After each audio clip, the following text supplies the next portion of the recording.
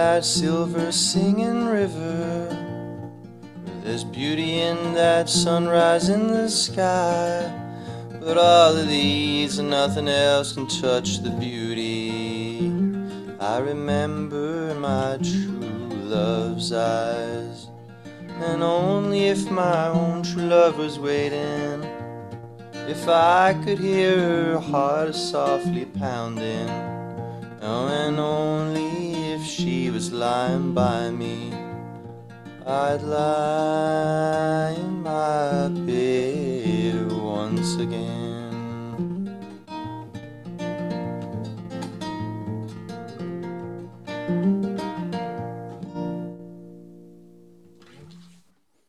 That is part of Tomorrow Is a Long Time by Bob Dylan, one of my favorite songs. And the thing about the beauty, so that's the topic of today.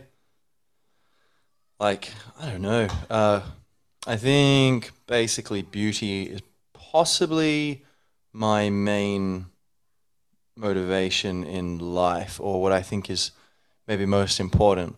And so not in like physical beauty, although that's part of it, that's great.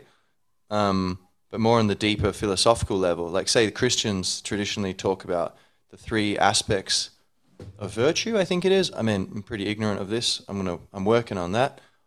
But I think which are, I believe, truth, goodness, and beauty.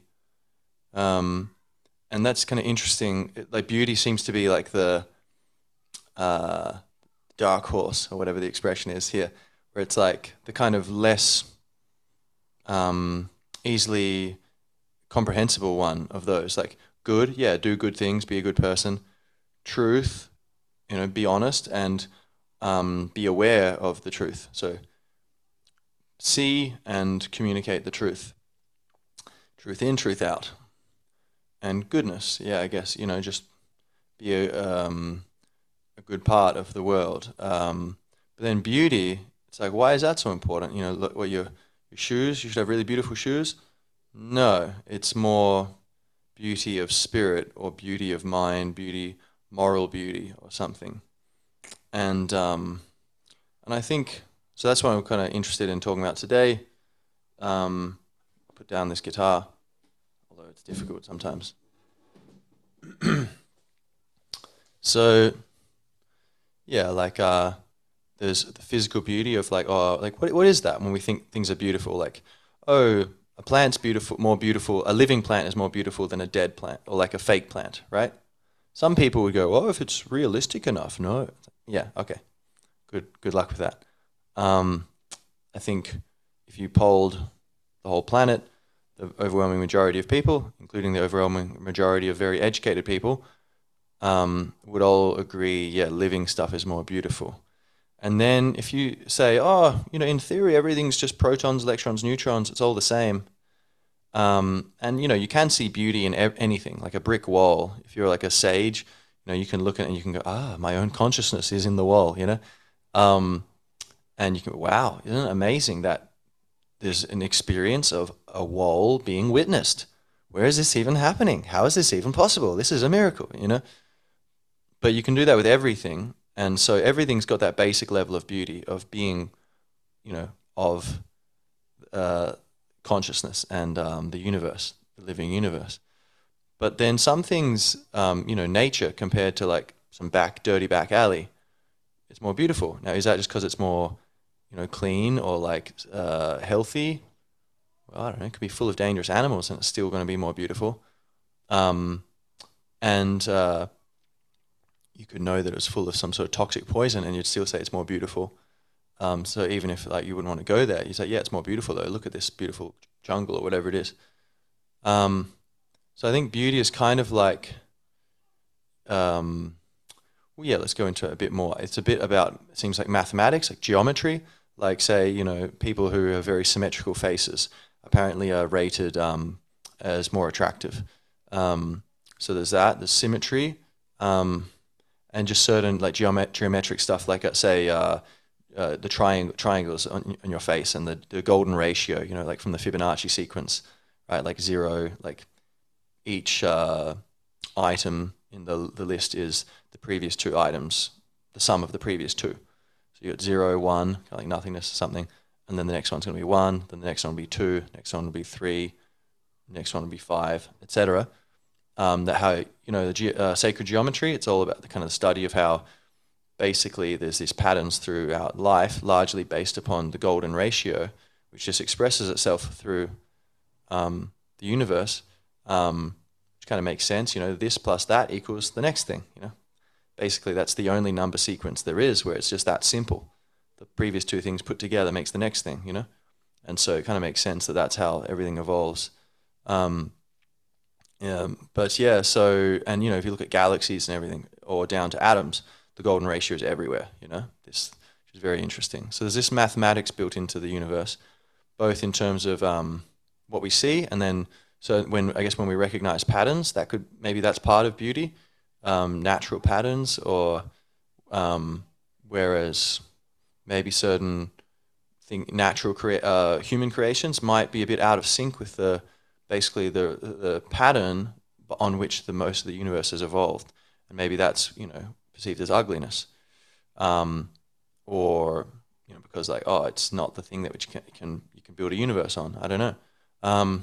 But then also in architecture and music. So music is like basically variations of proportion and rhythm. But basically, like if you look at the rhythms and things, it's in the temporal dimension. It's geometry in the temporal dimension, sort of, right?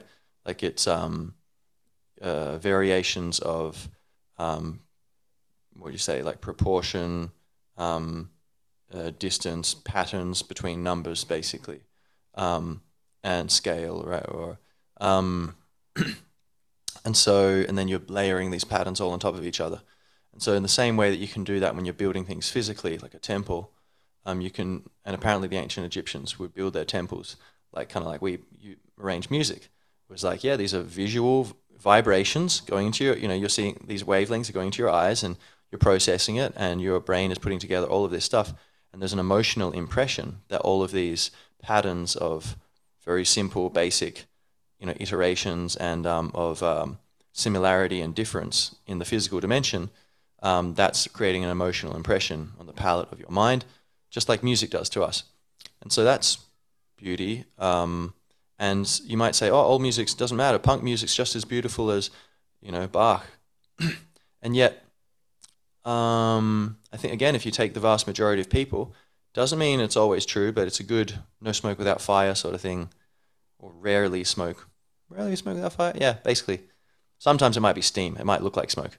So no smoke without fire, but sometimes it's steam. So what do most people think? They would say Bach is more beautiful, and if you poll the number of people, times people have cried or had their lives changed by some classical, really beautiful, soulful classical music.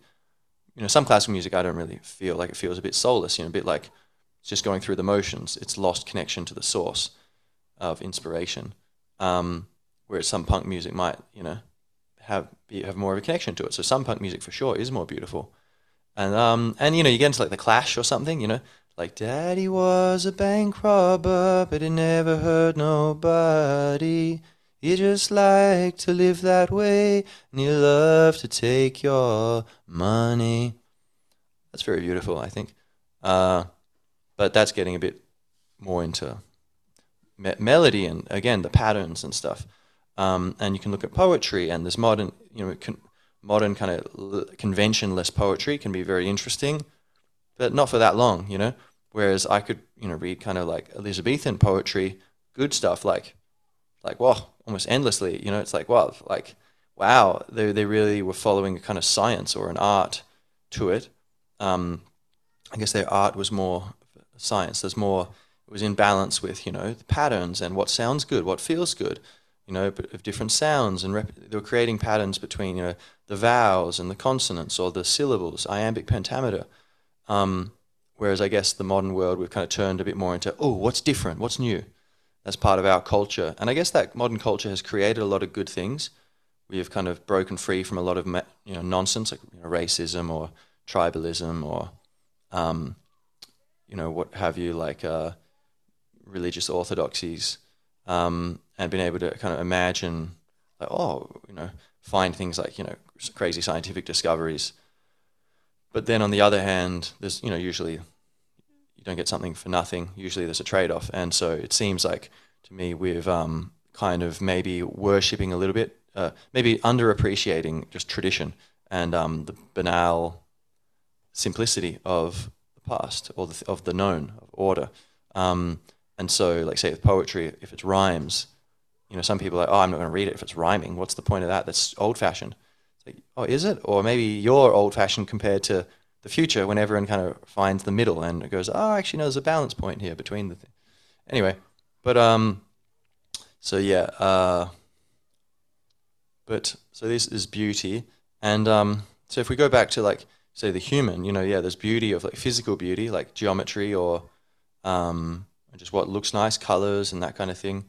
But then there's also a sort of spiritual beauty, or where, like, some people, say personality, some people are just very charismatic and attractive, even though they might not physically be very attractive. There's something about them. The way that they live is kind of attractive, right? You might not say it's necessarily beautiful, but I think for sure, like, say Luke Kelly, who's this Irish singer, I wouldn't say he was particularly beautiful, although in some things he's kind of got some thing of him doing Raglan Road on some TV show. He's looking pretty good, I'd say, red curls, kind of blonding. It's this huge afro, and he looks pretty relaxed and pretty cool, But in general, I'd say, he's not looking too, Adonisian, Adonic, I don't know. Not looking too much like an Adonis, but he's like got a great beauty to him, because I think the way he sings, he's expressing emotion very, very powerfully and connecting to music, like being an open, humble channel for music, and also just seems like a very humble, kind of cool, balanced person. And I think that comes off, and we like, so in a way, just like a temple, if it's, one wall is crooked, that puts off the balance and of the pattern.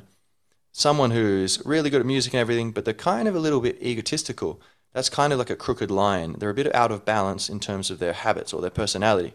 Where someone like Luke Kelly seems to be more like, oh, wow, like you're really kind of a balanced person. You seem to be, you're the kind of person who we could have a whole planet of you. It's like a sustainable personality pattern. Or maybe they would run out of alcohol, but, but yeah, and so there's this, or like you look into someone you really love, into their eyes, and you see light, and you see just their soul and who they are, and so that's an even deeper level where it seems like there's just something mystical and mysterious and unexplainable, inexplicable, ineffable about what is that? What is it that's so attractive? Like in that Bob Dylan line, but none of these, and but all of these, and what is it? But all of these and nothing else could touch. None of these, or whatever it is. I can sing it, but all of these and nothing else can touch the beauty. I don't even know if that makes sense, but yeah, basically saying nothing can touch the beauty of that I remember in my true love's eyes. Which I think a lot of people can relate to, and I wish more people could relate to. And hopefully one day, sooner or later, one of these lifetimes, everyone will be able to relate to this. But like, yeah, what is that when you just see really deeply into someone? And is it the light? Is it like you see a light in there? And what is that? Is it like even the black of the pupil? There can be the light of consciousness in there. So the light in the darkness. But then also there's the kind of light of, there's a bit of a reflection there. But is that where the soul is? Or like, it's very mysterious. Where is the soul? You see the eyes are the windows to the soul, but the soul, like, it's very hard to pin down. Like, what is that? All that seems to be sayable is that, like, it's this presence. Someone is there. If you look at a really good drawing, it looks like there's someone in the drawing, like in the eyes, But there's no one there. That's just a painting, But when you or you look in a drawing that's not so good, you go, there's no life there. It's lifeless. The eyes aren't believable. But a real person's eyes is like, well, there's someone right in there, even though it's also made out of protons, electrons, and neutrons, just like the sheet of paper. But there's someone present there. And so that's sort of like everything's made out of consciousness. Everything is spirit, which is life. The whole universe is made out of consciousness. This seems to be the way it is. And so it seems like it's kind of peeking out at us everywhere. Hey! He's peeking out at me at some random kid here. So, yeah, and so that's kind of, I think, if you look in someone's eyes, that's a very, very deep insight into beauty, I think. And so bringing it back to what I was saying before, like, there's these levels of beauty. There's the physical, there's kind of the emotional or character level, or like, mental level or behavioral level. There's kind of the spiritual level. But just in general, like if you think about, like I was thinking about what motivates me reading a book where it's saying, more to achieve your dreams. It's called The Compound Effect by Darren Hardy. Very good so far. And it's kind of one of the main things it's saying so far is, probably the main thing so far, is that to achieve your dreams and be successful, it takes more than willpower and determination. That's not going to be enough. Discipline, that's not enough. You need to have why power. You need to know why you're doing it. You need a very strong motivation, and that's going to sort everything out. If you've got strong enough motivation, everything else falls into place. So I was thinking about that, and I was thinking, perhaps the thing I kind of landed upon for now is existential beauty or cosmic beauty. So basically, zoom out, think of the Milky Way. That's beautiful enough as it is. But just think, on Earth, we could be here all being selfish and kind of trying to, help each other get more pleasure at each other's expense, and being fearful and being angry and trying to dominate and trying to be smarter than each other and whatever, I don't know. How does that feel? Feels a bit pointless to me. Then what about we encourage ecosystems to rebound and flourish, so the colors and the bounty of nature blooms back all over the world, regenerate nature, help nature. Nature does it herself, but just help live in balance with nature so nature can regenerate. Imagine that. We have all these shining advanced cities, and we have kind of smaller towns and little villages. So we can have our technology and all that, but nature is just all everywhere in between, just beautifully cultivated and just wildly gushing forth in her glory. That sounds good, right? And what about human beings? Like, what if the whole planet was really, really educated? What about like the whole planet was Renaissance men and Renaissance women? Everyone just knows everything, all this stuff about all kinds of subjects. Yeah, we're all just really, really well informed. We've got great education in the year 2300, And what about people still have their conflicts, still have their fights? A minority of people still have fist fights, or like, even maybe there's even like violence and or like, more death or, murder and things, maybe, but it's much, much, much rarer. And it's, kind of the thing like a big street brawl these days. You don't see that very much. Maybe individual brawls you'd see, just toning down the levels of everything. And war, just kind of having war, maybe even war, we could get rid of that level, maybe, or at least make it far less frequent. But even, just eventually get rid of that, overcome that through understanding our connection to each other and how we're all one, basically, different branches of the same tree. And I think a lot of that is through seeing the beauty of another culture, like being able to appreciate, like, say, I gave an example in some previous podcasts, but Korea I used to be like, Korea, seems kind of boring for some reason. I don't get it. No, I'm not interested. Then from teaching Koreans, I started to get an insight into their culture and their language and, just the way they're dressed and stuff. And it's starting to get really interesting and really cool, and I really appreciate it now. And it's very unique. It's different to Japanese, different to Chinese, different to Taiwanese. It's a unique kind of thing. I'm like, I'm very glad that that's there. That's part of the world, the bounty of life. And so we can have that with the whole world, where everywhere when we can appreciate the unique beauty of every little branch, then every branch is welcome on the tree, you know? And um, when we've got that harmony, everyone living in peace, and then everyone's, following their own dreams. Oh, you're making your music. Oh, I'm making money. I'm solving people's problems, and just getting a bunch of money, buying a lot of houses, having great experiences, going to these, really fancy restaurants where people are really good and they charge a lot of money for it because they're the best. I think that's all fine. If let people do that, be like, capitalists and all that. Why not? If it's voluntary. People don't have to give them their money. If they want what they've got, they give them the money. That's cool too. That's another. It's got its own beauty to it. And let the whole world have this diversity of everyone can live their own way. Um, but just that we kind of have this fundamental harmony where the vast majority of people are living in harmony, and where we can move towards a point where maybe everyone's completely in harmony. And I think it would still be interesting, and you never have complete harmony. It's yin yang. Disharmony is part of the harmony. Everything in moderation, including moderation itself. Balance requires occasional imbalance, otherwise it would be too extreme. And so, but the question is, what level of that imbalance is necessary, and what would be more beautiful? I think the world I'm describing of, nature is beautifully, not just cultivated, but beautifully allowed for. And society is cultivated and beautifully allowed for. And kind of just like nature, let everyone do it. Some of it can be kind of centrally kind of coordinated, but mostly just decentralized. Just let people express themselves. So we have nature and society, and then the individual.